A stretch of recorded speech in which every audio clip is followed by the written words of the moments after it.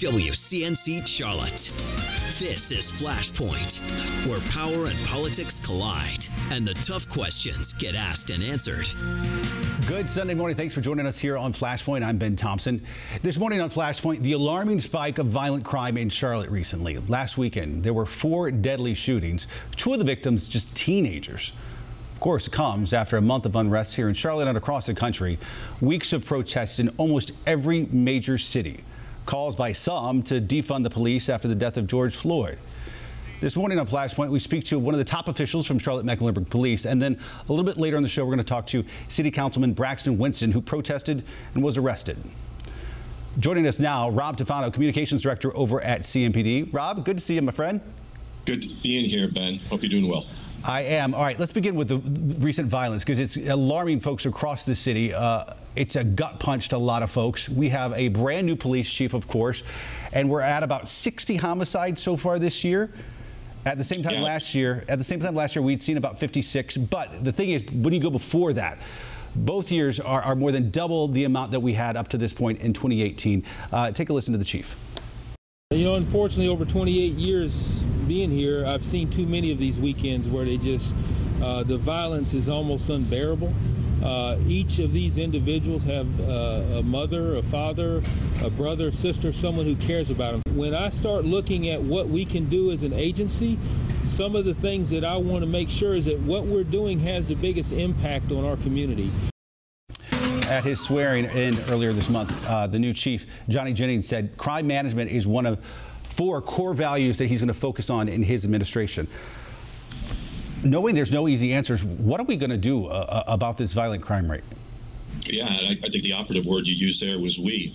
You know, a lot of people have the notion that this is something that police can arrest their way out of or police can manage on their own. But it's been said before, this is really a collective thing. You know, we'll continue to initiate these operations and these strategies, these violent crime interruption programs, make arrests and conduct all these different operations and campaigns. But, you know, it's not something that, you know, the 1,800 plus men and women of this department can do alone. It's going to take a community. It's going to take all of us getting together, rolling up our sleeves and getting after it. You mentioned we're at, you know, close to 60 homicides so far this year. If you thought last year was a bad year, an egregious year, we're on pace to outpace last year, and then that's just tragic. When you saw the chief at that press conference, and he just played that soundbite, he'd been up since about 2:30, 3 o'clock that morning, responding to a scene of a 16-year-old that was gunned down in Northwest Charlotte.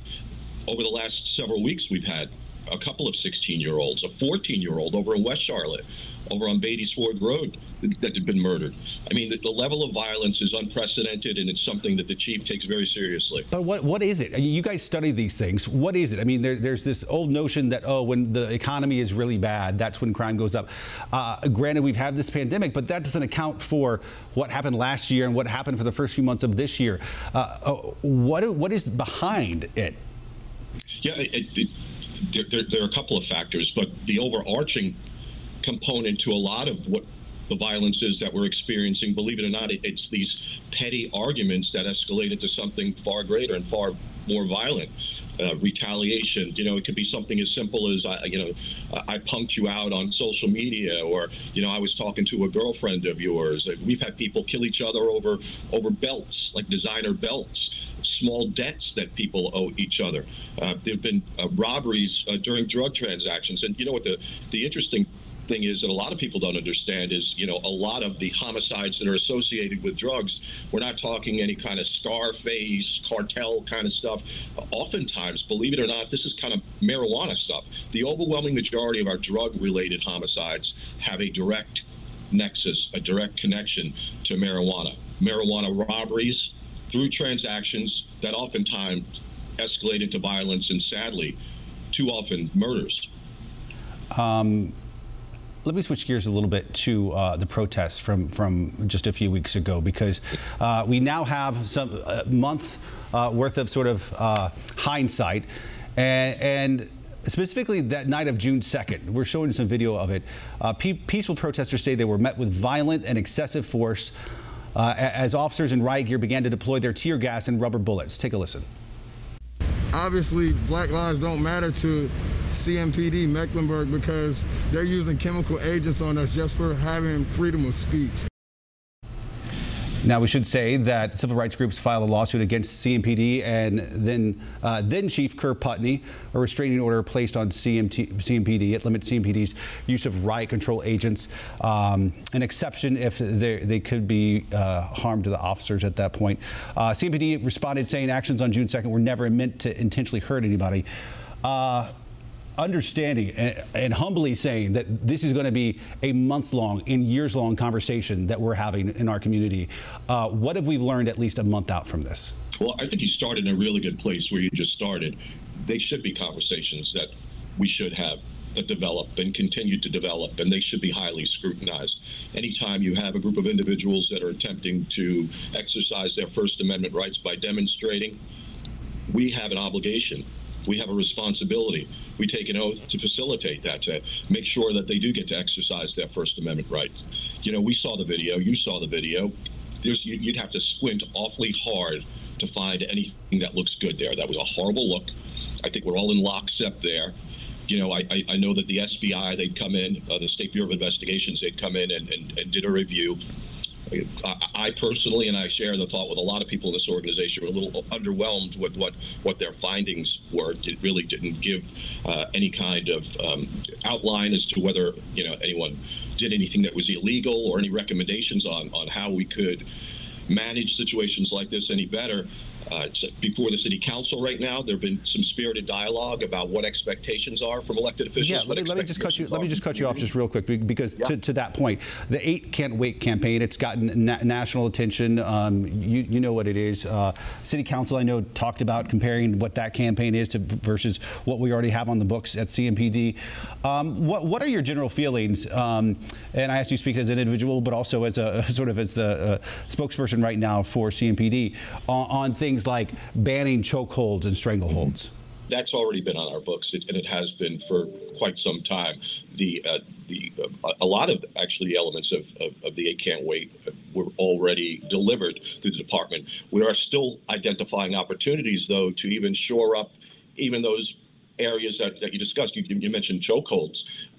The only time that an officer would ever be allowed to deliver a chokehold is if there's going to be imminent deadly force. So if he or she's fighting for their life, literally fighting for their life, or literally trying to imminently save the life of another person, that's the only reasonable time per policy that an officer would be able to administer a chokehold. So it's been prohibited per policy for some time.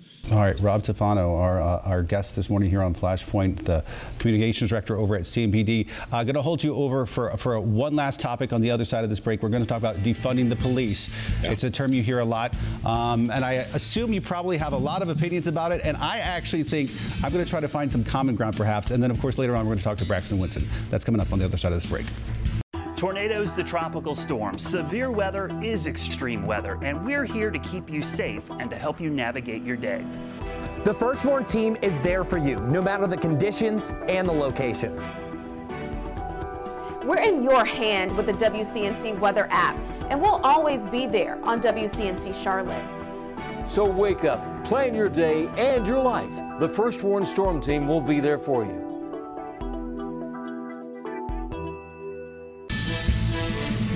Welcome back to Flashpoint. After protests across the country, there have been calls to defund the police, disband them, even abolish them completely. So what do all these phrases mean? Defunding the police, evidently less about eliminating police and more about reallocating some of the resources that funds them. Disbanding the police is doing just that, starting from scratch.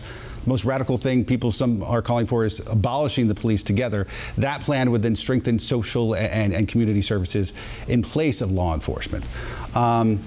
I don't want to get too caught up in semantics here, Rob Tufano with CMPD, but I do feel like, and on Flashpoint, we like to find some common ground, and I actually think there is some common ground here, even though I feel like some of these words distract from the issue. Is there an argument that can be made that right now police are doing way too much? Absolutely. Absolutely. Had too many hats on, and arguably hats that they should have never put on to begin with. Well, that's my point, that I feel like you all get called for the cat that's stuck up in the tree, for a person who's sitting on the side of the road, for drug issues among people, for homelessness. you all, I mean, almost like you all are set up for failure. You're sort of like the real life version of 311. You're the catch-all from everything.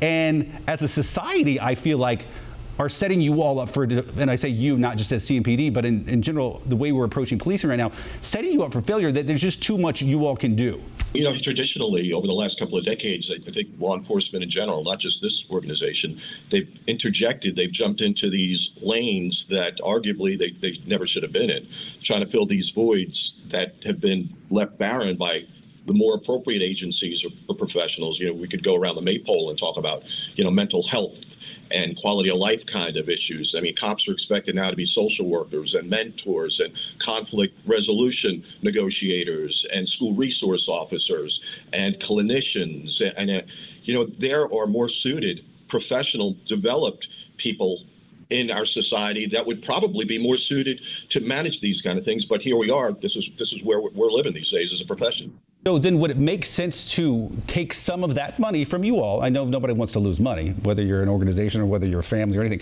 but take some of that money and reallocate those to another service, social services or something like that. Does that make sense? Yeah, it does. It does for a lot of people. And I've had some intimate conversations about the new police chief, just strictly about that. And he's all in when it comes to having conversations about that. Divesting that money, reappropriating that money, that funding to the people who are better suited, more experienced, have a better skill set to address it. Where he gets spun up, though, is if we are going to reappropriate that and we're going to reassign those important responsibilities, we better make damn sure that the people that we're reassigning them to have the capacity and can do them well, because they are important issues. They may not be police issues, they're important issues, and the people who are administering them and managing have to do it well. I would think, and folks at home let us know, but I would think that's something that I feel like most people can agree on right there. And we can use words like defund or disband, and I think that can distract from the issue. But what you just said, what we just talked about in the last 2 minutes, I think most reasonable people can agree on. All right, Rob Tufano, listen, thanks for coming on. We appreciate it. You can come back anytime, okay? One of the leading voices for police reform, City Councilman Braxton Winston. He's been out front on this issue now for years, actually been arrested during one of the recent protests. Braxton joining us now for the rest of the show from Southwest Charlotte. All right, give us, if you take a look at the violent crime that we talk about, that we've seen the last week or so here in Charlotte, first reaction to it. Is this a violent crime thing? Is it a policing thing? Because I know all these things are sort of weaved together. How do you approach this? I think this is a human thing. In the end, regardless of who has to deal with it, we have to treat each other better as human beings. That starts with the examples that we as adults set for the young people in Charlotte, in North Carolina, all across America. We have to be aware of the rhetoric, the way we talk to one another, especially when we disagree. And we have to be the ones to set examples of how to peaceably de-escalate conflicts once they occur. De-escalation is something that has to happen at the core of all of our human interactions. Specifically in the recent cases and the homicide rate, this year and last year, as opposed to, say, the years before, what can we do about it? The number one thing we can do is employ violence interruption tactics. Look, we have to get people that have been victims and people that have committed violent crimes in the past to get out to these, especially young folks, and talk to them. Those are the folks that have the credibility. Those are the folks that have the experience, and those are the folks that actually know the recourse and repercussions of these violent acts. We have to get those folks into the neighborhoods, into the communities, into the groups of friends and enemies to disrupt that. It's happened in different cities throughout America, and we have sort of these services on our menu. Now it's up to us on City Council to execute the plans and carry these things out now, not sometime down the road.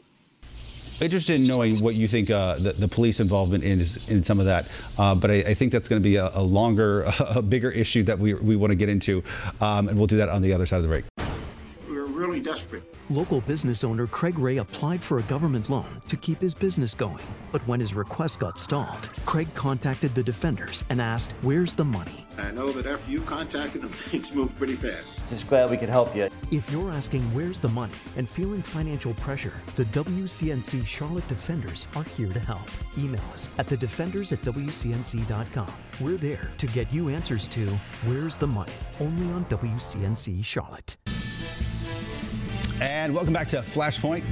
Charlotte City Councilman Braxton Winston joining me once again. We're talking about the violent crime, the recent violent crime here in Charlotte, and the murder rate of the last couple of years. What specifically do you think police can do, realizing this is a thing that's on all of us? What specifically do you think effective ways police can handle this?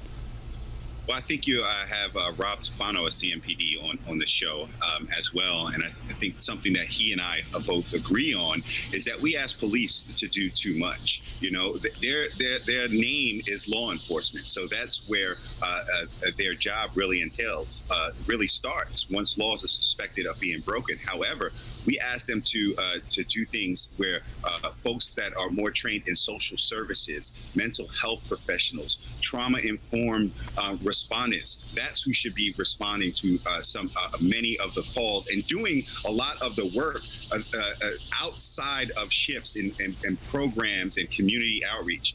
Those are the types of folks who should be that should be funded and doing the work. Police are not able, they're not equipped, and it is not in their training to interrupt violence in the way that it is necessary to get into these groups of folks and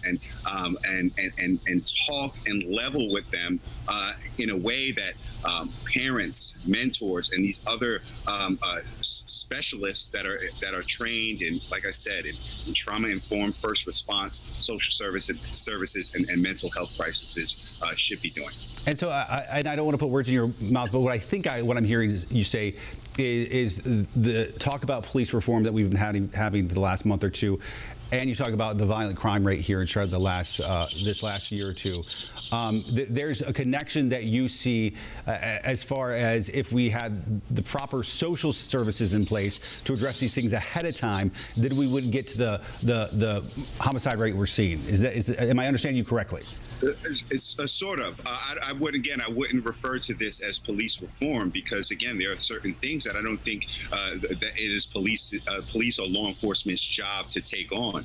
I would like to speak of it more in the terms of what is government's role in ensuring safe communities. And there are other services that we can provide. I think one of the big questions that we have to have as we're talking about this, if we know that there are other social services, other trauma-informed services, because that is not necessarily offered by social services right now. There's a disconnect between government entities to try to create solutions like this. So we have the county, which provides a lot of these services, and the city, which provides law enforcement. There's no cohesive work plan. There's no cohesive ideation that is going on there. And so we really have to not just be so myopic and look at law enforcement. We have to look at the entire government's response and how we work to ensure our safe communities. I think when we step back and take a look at the bigger picture, the status quo is quite unsatisfactory. What do you think of the defund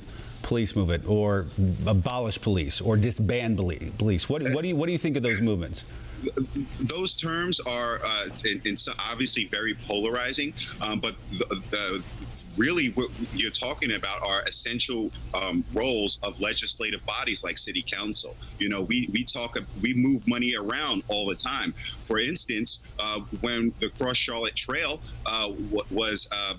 we found out that project was going over $77 million over budget. We had to look inside in our departments, right? And we saw that there was a structural problem there. So we defunded the engineering department, and we reimagined and realigned it so that the system changed, and the way we go about spending our money and going about putting projects together changed. And we got the problem with the budget, we got the problem with the deliverables figured out. So I think when you talk about defunding police, that is what you're talking about.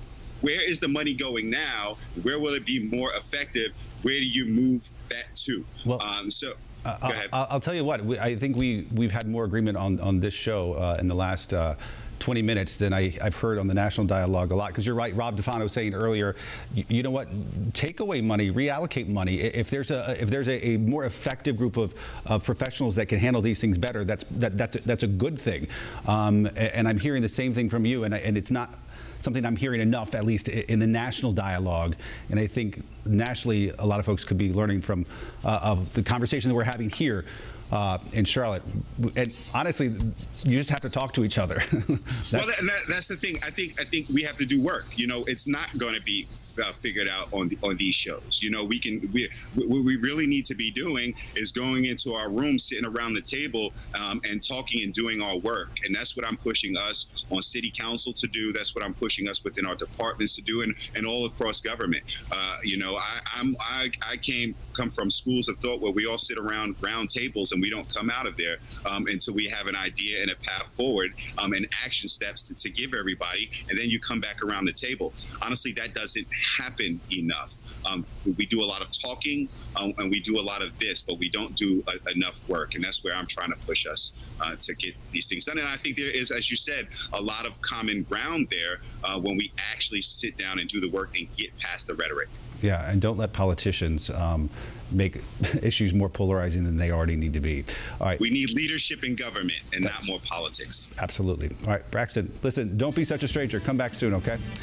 Thank you for making WCNC.com your #1 choice for local TV news on your phone and in your home, and trusting us on Facebook by giving WCNC Charlotte more followers than any other local TV news source. Thanks again for making us #1. Download the WCNC Charlotte News app and find out why WCNC.com is the #1 choice for local TV news on your phone and in your home. The #1 local choice for TV news is WCNC.com. Download the WCNC News app today. Experience the difference.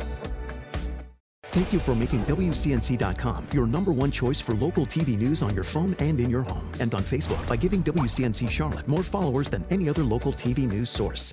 Thank you for making WCNC.com your #1 choice for local TV news on your phone and in your home.